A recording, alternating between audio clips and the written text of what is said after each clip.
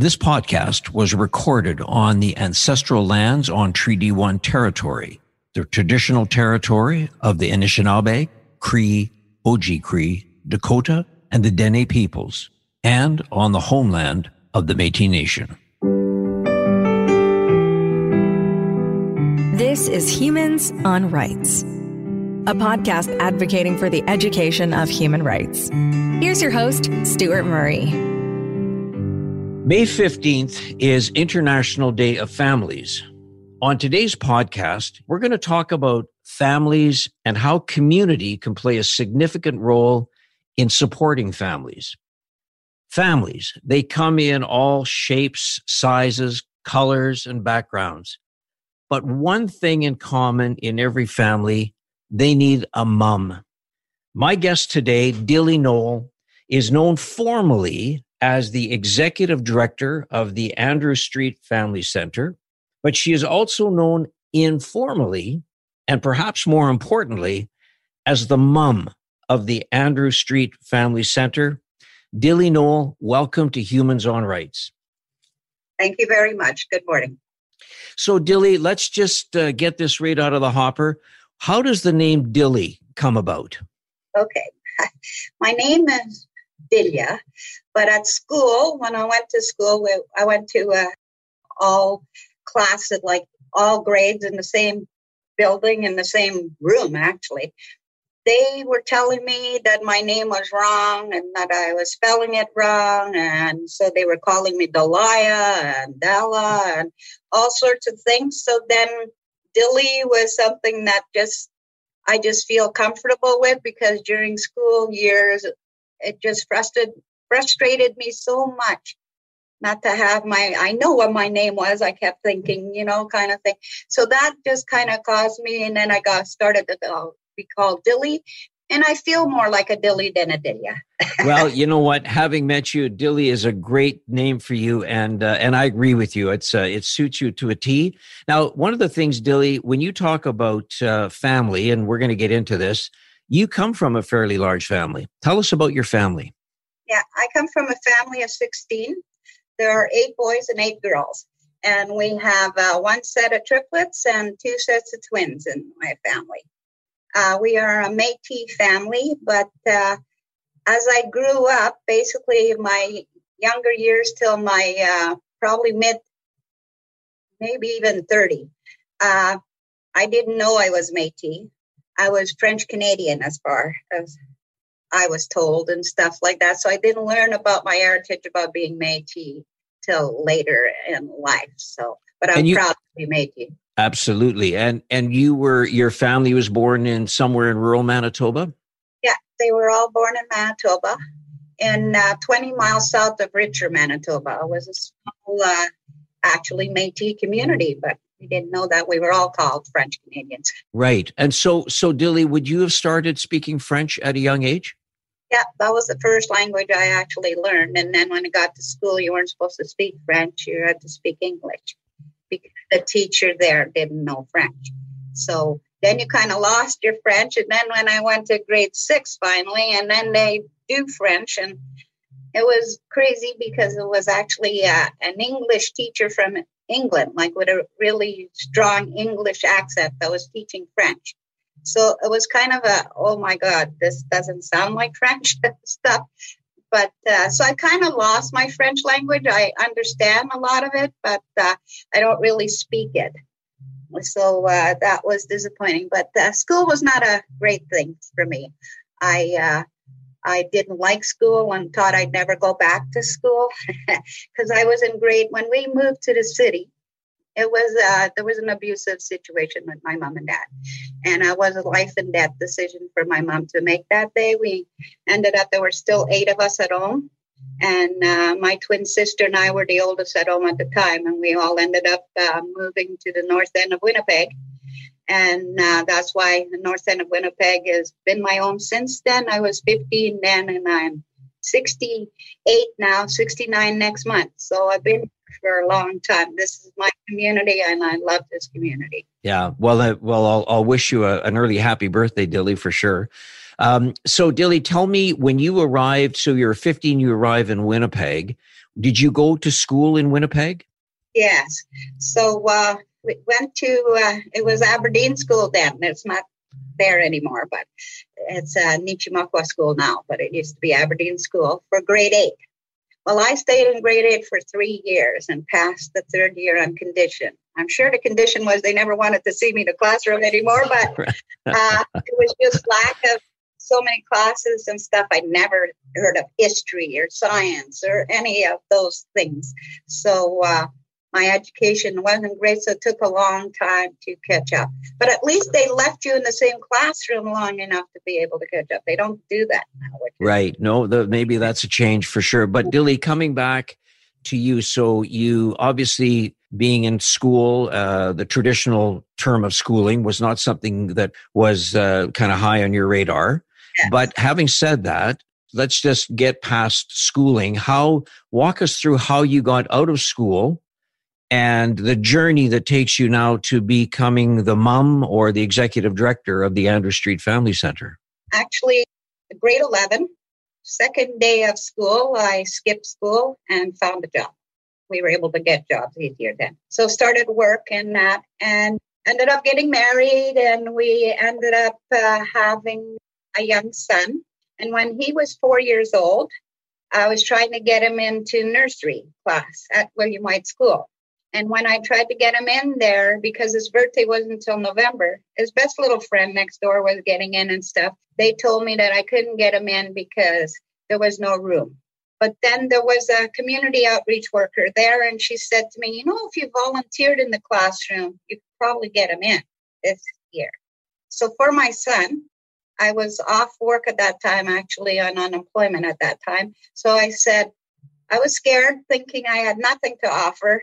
But I thought nursery, I should be able to, I come from a family of 16, I should be able to watch some kids, right? And so I agreed to do that. And that's how things started. I started volunteering, and this worker really supported me and believed in me and so I started believing in myself and became the head of Hot Dog Day and, parent council, and my husband got involved, and we became founders of MAPS Housing Co-op in the community. We got involved in stuff like that. So people at the school and that encouraged me to apply for Winnipeg Education Center, which was WEC at the time. It's now, but it's the University of Manitoba off campus for social work or education. I knew I wasn't going in education, but social work, when I found that doesn't mean I need to be a child family service worker, but I could do community development. And that was the kind of stuff I wanted to do. Work in the community with people in the community, get involved and support families that way. So once I found that was so, I applied for the program and got in. So it's a 4-year university course for Bachelor's of Social Work. I said I'd never go back to school, but I went there the first day, so I got my books, and I came home, and I looked at my books, and I tried to start reading my first book, and I had to look at 6 words out of the first sentence out of the dictionary to find out what they meant.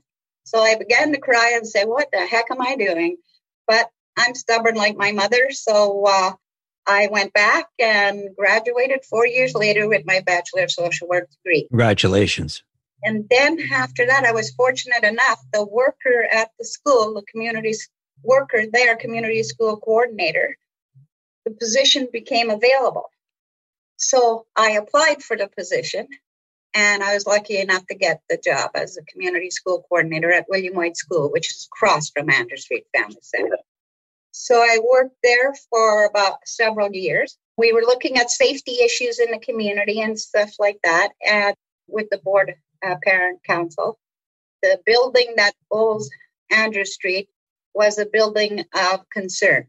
There was hot goods and drugs happening here. The police were here all the time and stuff like that. And there was supposed to be a program, an after-school program happening in the building, but because the gangs had taken it over, and I guess the director wasn't getting board support from her board, she was burning out and stuff like that. So the funders, of course, especially United Way, they find out because they know what your programs, they're always checking on programs and stuff.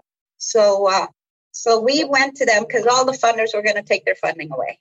A group of us, from the principal to myself to community people, we went to the funders and said, could you please stay with us so we could at least pay for the utility bills and stuff like that?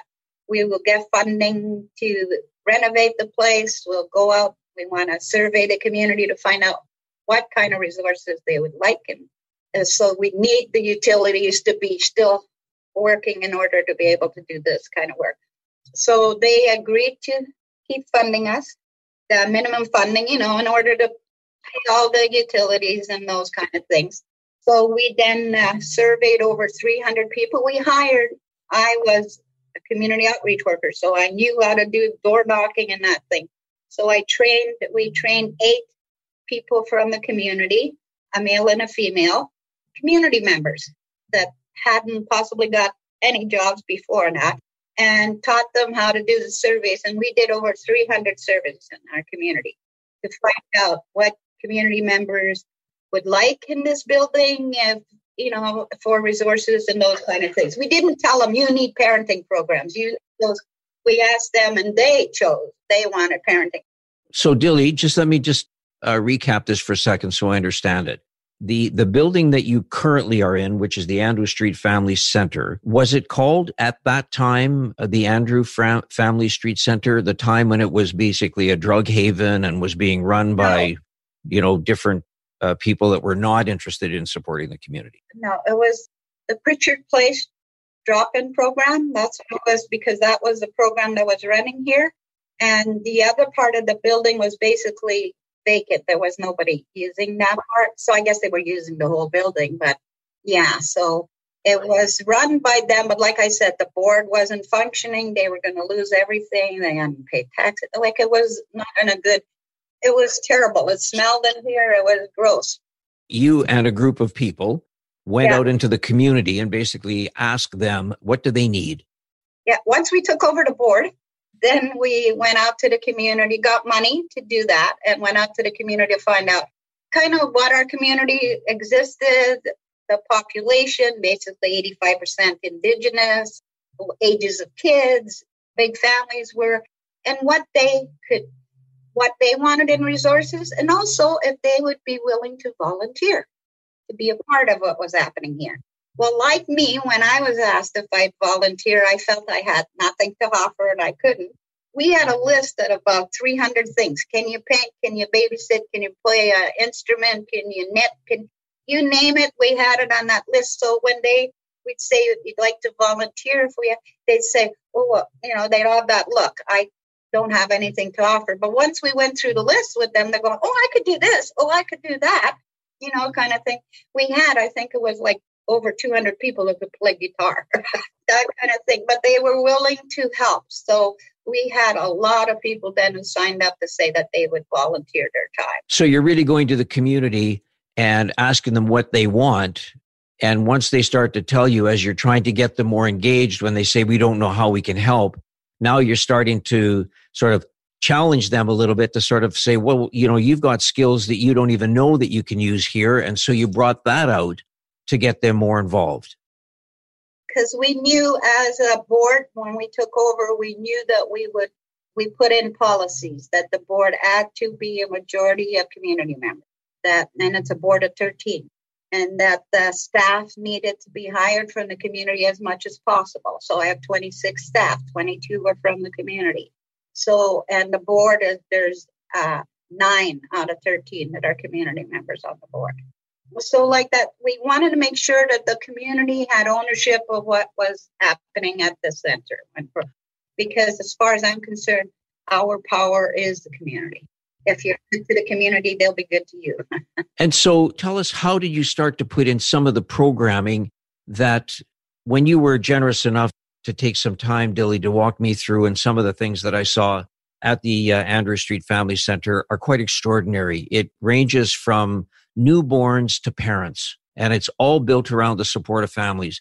Tell me a little bit about, how did you come up, or you and the community come up with some of the programming, and how do you decide?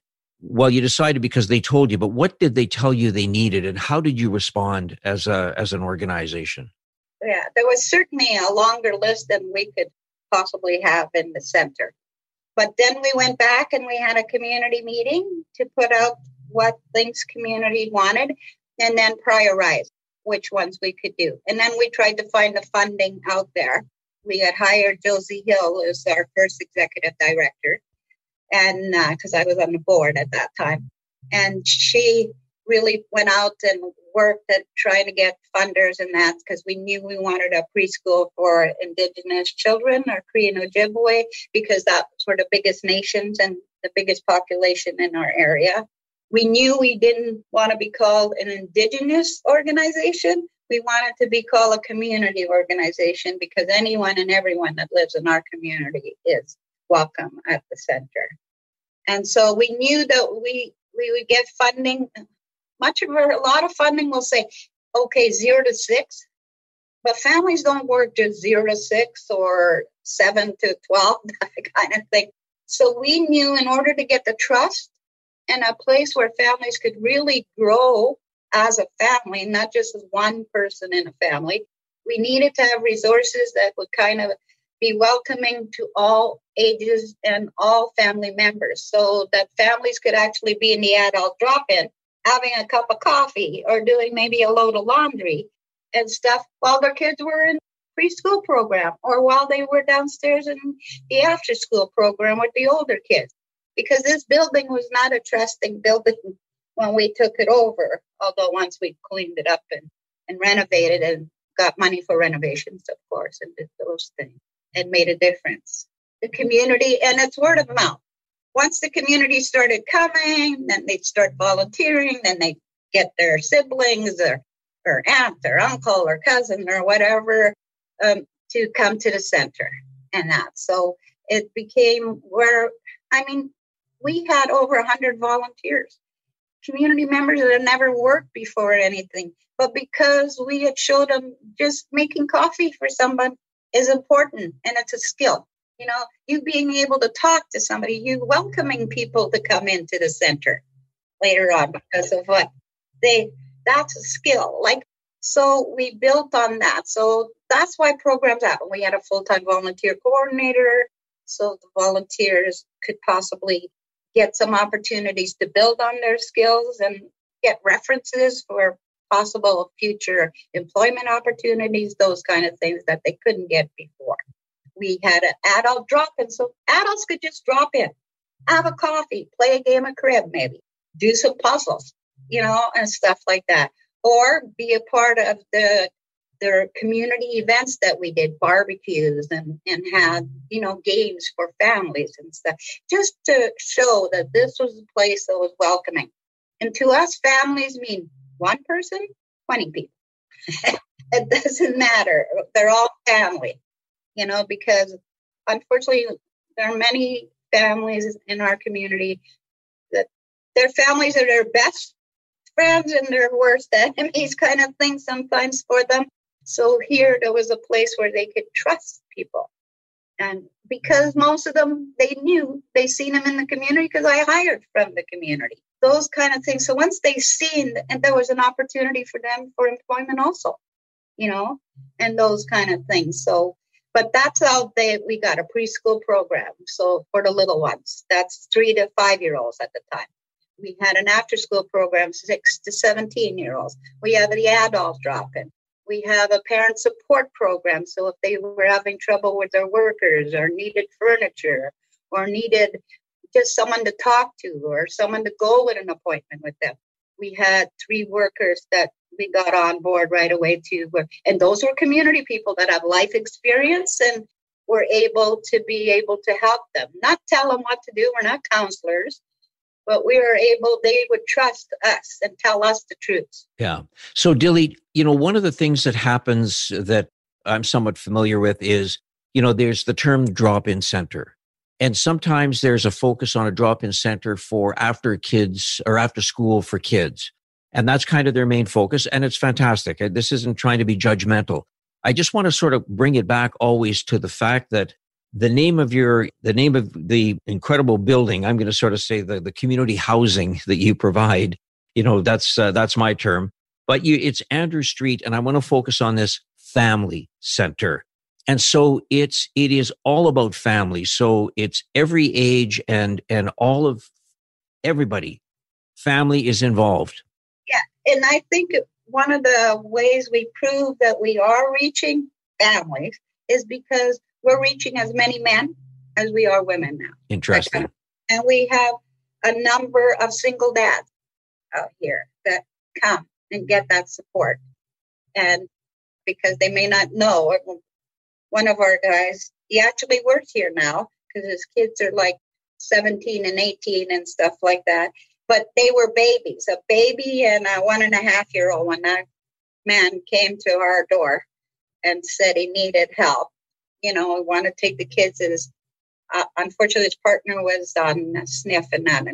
So he came here and he would come here, bring the kids in we have a children's program area where they can be there. Well, he can come and go see the parent support, get ideas, help them with housing, help them how to get on assistance properly and those kind of things. And I know when the girls got older, he'd come in for help for feminine stuff. And so, but he knew it was like, it's hard to talk to anybody about that, but he had trust in us because he says he raised his kids at Andrew Street Family Center, kind of thing. He was able to keep his kids this whole time too. He never lost them, you know what I mean? Yeah, for sure. And one thing, Dilly, that is clearly important to you and the Andrew Street Family Center is that there's nourishment for all levels. Again, as young children, infants, newborns, teenagers, adults, food is really important. Talk about how you ensure that there's proper food for your community. Okay, because things have changed since the COVID. Like prior to the COVID, we always did food. Anyway, we had big community soup days and stuff like that. And we tried to give out food, and we always had toast or something available for people that came in. And all our programs fed the kids. Drop-in after-school program. We know some kids would come straight after school and never left till we closed our doors. So we made sure they got a full meal plus a snack. Everyone got it. So it didn't matter if you had food at home or not. So that's kind of thing. So we always had snacks or food up here so that the food was it's part of community. It's part of family. But now that COVID is around, now we have, because we can't be open to the community, well, we can be open. We might be able to get 10 people here. We have an average of 30 to 50 kids, the after school program every day. So we can't pick just 10. So instead, we have to figure out how can we best support our community and more of our community. Instead of allowing 2-3 families to come in, how do we support the thousands of families we have? So we started a lunch program, hot lunch program. So we cook 150 hot meals. Like tomorrow, they're going to have homemade meatloaf and little baby potatoes and corn for dinner with a fruit and juice. So like it's a good meal like that, so that this way the families, we know that everyone's getting a meal, a good meal every day. And that we also do emergency food because we know some of our people just are not getting enough groceries or enough food, especially through COVID. It was hard to get stuff sometimes because the stores would be not have the stuff, or the families were scared to go to the stores, those kind of things. So we did a lot of even buying at one time where we were buying diapers, toilet paper and stuff like that because they couldn't get any. So we made sure that we at least had a few for our families and that. So we started feeding them that. Plus our Ed Start program was still running because it's kind of that's the Indigenous program for preschool, because it runs on the south side of the building and could have its own exit and entrance without being anywhere else in the building. So that's why we allowed it for a while, but we usually have 20 kids in the morning and 20 kids in the afternoon.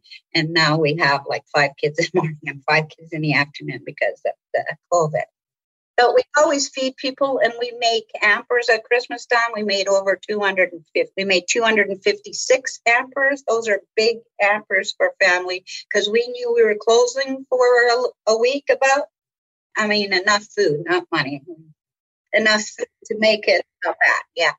And so now we've gotten good support from community and businesses. We have a grocery store that's now, and it's been, I guess, for this year, starting probably in January, they started where every Monday we can go pick up and they give us all the meats and some fruits and vegetables that they may have. So that becomes our emergency food, so that we're able to give potatoes, onions, thing of hamburger, so that it's real substantial. It's not just, a sandwich with the see-through slice of meat in it.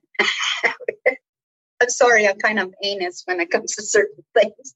Yeah, but Dilly, I think that one of the elements that is so important, again, coming back to supporting family, and as you say, and I talked about that every family needs a mom.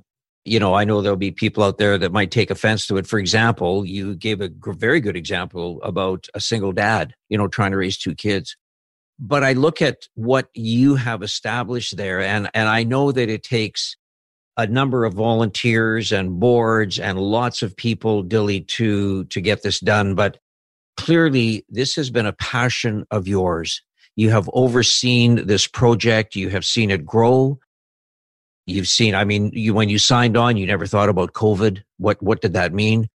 Why are you so passionate about families and community?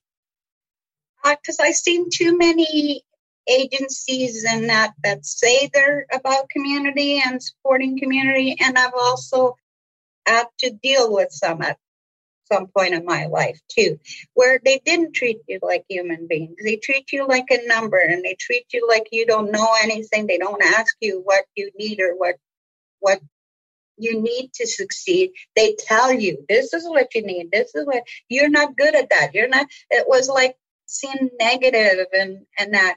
And I knew I love my community because people here, they might not be the most educated in that, but they're the most loving people. And they will take care. They may not have a lot, but if they got something, they will share it with. So this is the community I wanted to make sure we could get the resources for them that would help them succeed and give them an opportunity to use their voices and their skills to make it work. Right. And so one of the things that I saw when you walked me through the Andrew Street Family Center was a big sign that said, family is where life begins and love never ends. I thought that was really kind of a tremendous signal for what is important to you and all of the people that work and volunteer there and the community that you serve. Yes, that says it all to me. We're family here. And many people, like I say, some people call me mom. I used to work at the school. Some of those kids now were the parents that came here, and then now their kids are parents. So it's like a couple generations. I've been here for a while, and I've been saying I'm going to retire for the last 5 years, I think. And I'm still here saying I'm going to retire in a year and a half now. Well, a year, maybe. I'm 69. I'm hoping for 70 this time. This is my community, and I'm just scared to let it go to anybody, I think. Yeah, well, and I think, Dilly, it's not a job. You're not doing a job. You're fulfilling a passion that is being recognized in the community as something that they want to support and be a part of. That's pretty spectacular. I met some people there when you walked me through, and some of them have criminal records.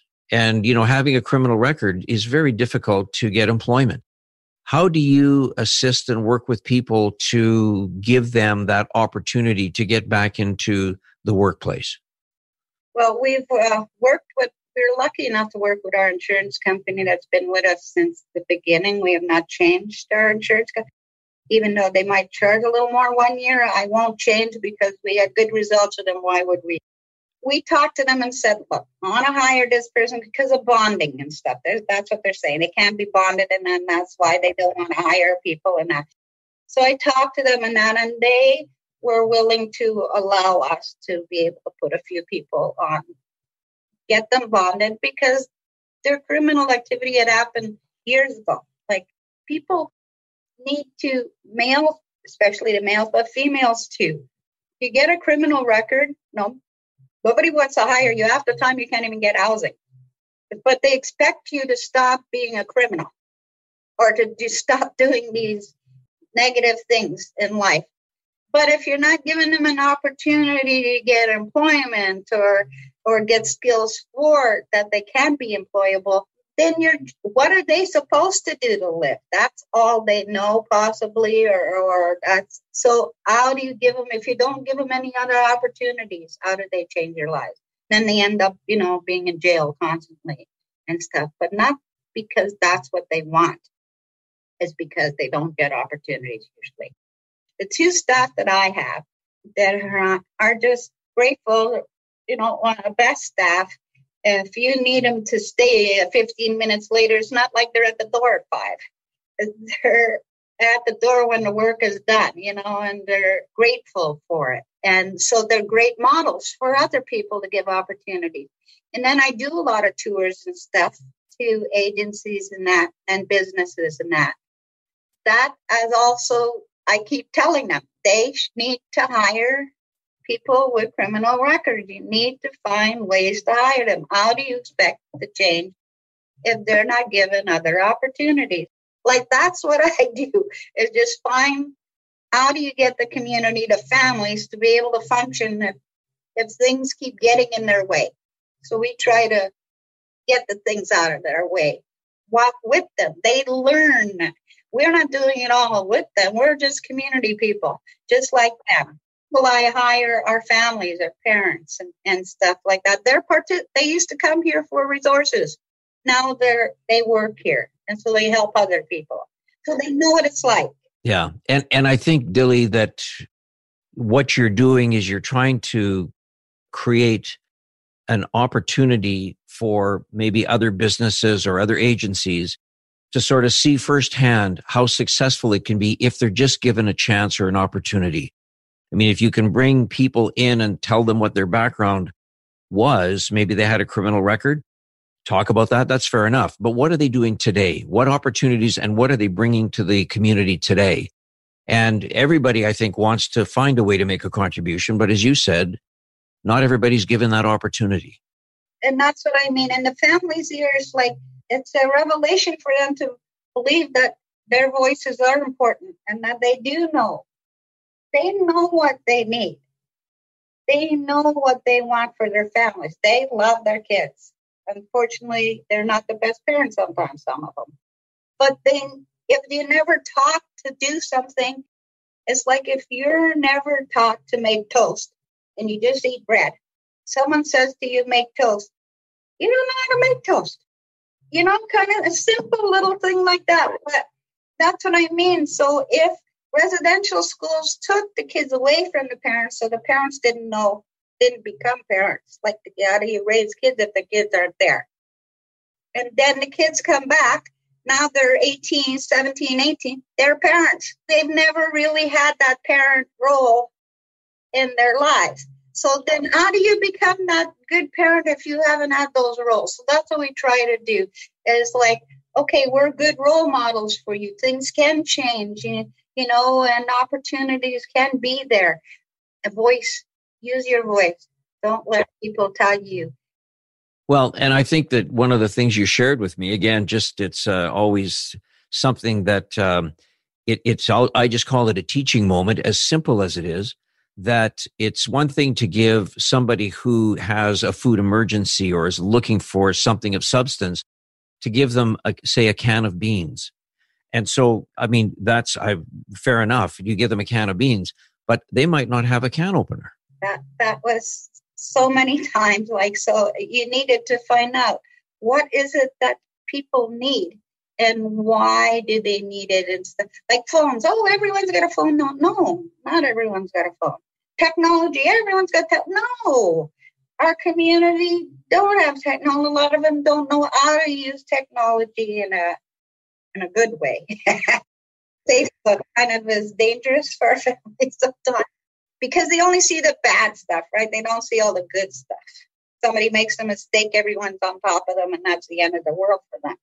Yeah, you showed me a dedicated phone line in a separate room. What's that? Tell me about what's that for? we call the community phone room. Yeah. And that's for anyone in the community to be able to, that don't have phones at home, and that instead of being on a pay phone, which is very hard to find now, but you'd be outside, phone your worker because they need an answer to something before you can get your check.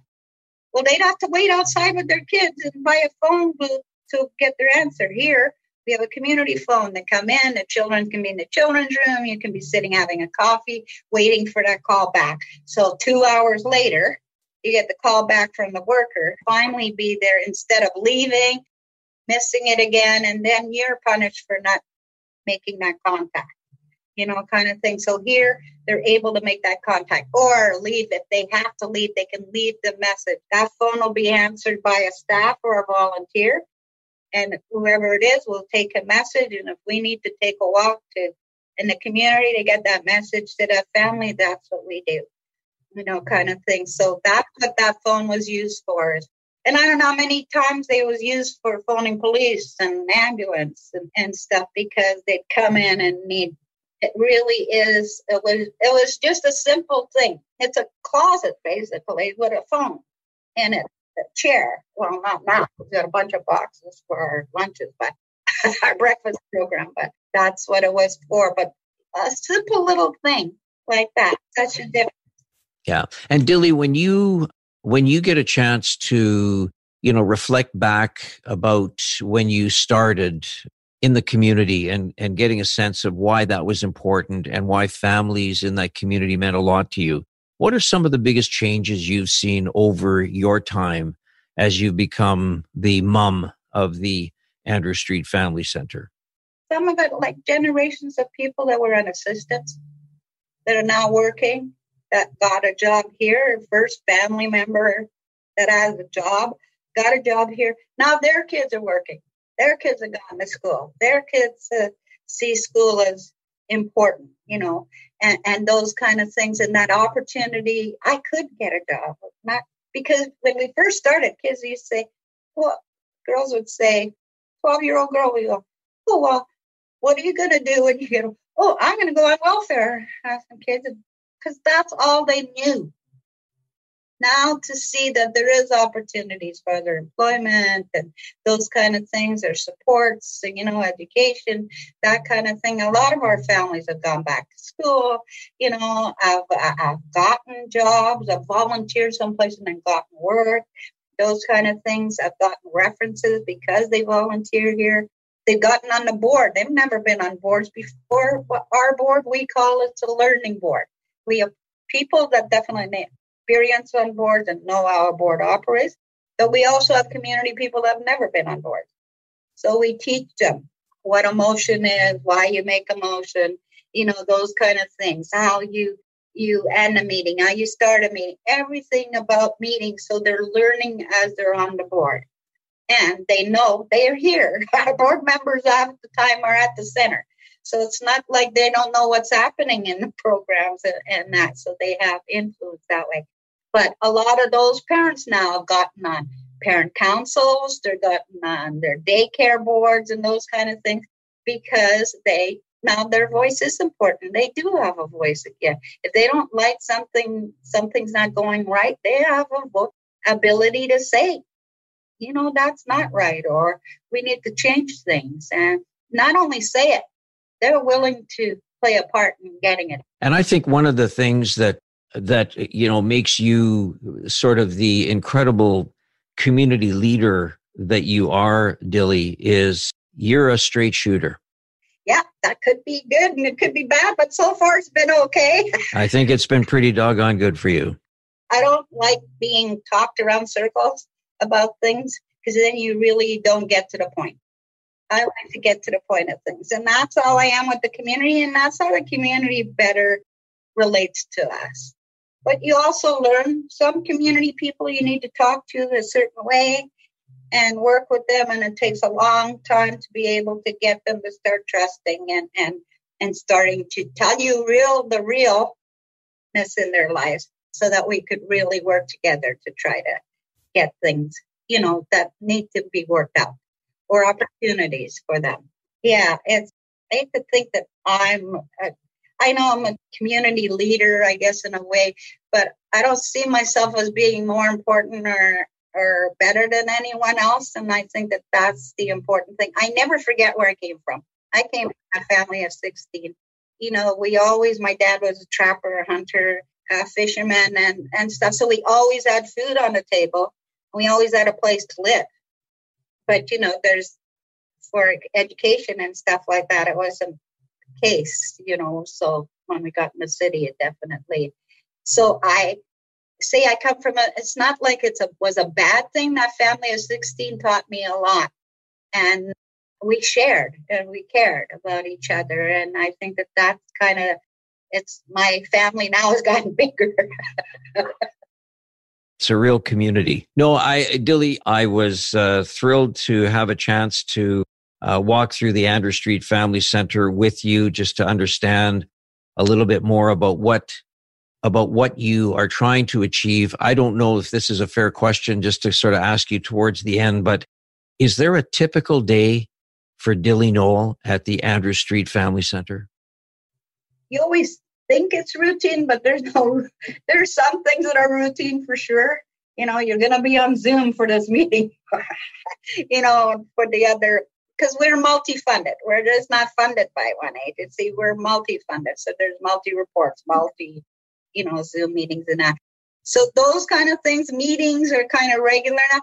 But as the day goes on, there'll be someone someone that might know me from school. Well, they'll want to talk to me and my door is open. I'm the boss per se, but I'm a community member and someone they can talk to, and I'll turn them into the staff that they need for the support they need. But they need to know they trust me and they want to make sure that I trust the person that I'm referring them to, you know, kind of thing. So it's a good thing. But now I've got staff that have been here like for 20 years and stuff like that. And it's not because I pay them well. I certainly do not pay them well. I feel bad about that, actually. But they have ownership of what happens here, too. They've seen a difference in their lives, and I think that they continue to want to help others. They forget sometimes where they come from, but I have to remind them every once in a while. But for the most part, they are good to the community because they know the community and they are the same as the community. So they're not better than it. They just got an opportunity that maybe someone else didn't get. Yeah, for sure. It's been a delight and an honor to speak with you and learn from you and to know you a bit better. If I was going to end this podcast by simply saying, when we think about family, what advice would you leave to anybody listening to this podcast about the importance of family? I think the importance of family is that it doesn't have to be blood family to be family. If you have someone who cares for you, that's family. And so if you have many people who care for you, you have a big family. But as long as you have someone who cares for you, whether they're blood related or not, that is your family. And don't feel bad about not maybe having a good relationship with your blood family, because you can build a new relationship with other people that really care and want to be part of your family. That's a great way to end this podcast. I couldn't think of a better way myself, Dilly. So thank you very much for your time and for what you do. I look forward to many, many opportunities to sharing time with you. Thank you so very much. Well, opportunities came to me, so now I'm passing them on to other people. Humans on Rights is recorded and hosted by Stuart Murray. Social media marketing by the creative team at Full Current in Winnipeg. Thanks also to Trixie May Bituin. Music by Doug Edmond. For more, go to humanrightshub.ca. A production of the Sound Off Media Company. I'm Andrea Askowitz. And I'm Allison Langer. And we are the hosts of Writing Class Radio, a podcast, but we are so much more. We have writing classes. So if you are looking for live online classes where you can join a community, write to a prompt, get feedback, and get better, check out all our classes at writingclassradio.com. And listen to our podcast wherever you get your podcasts and at writingclassradio.com.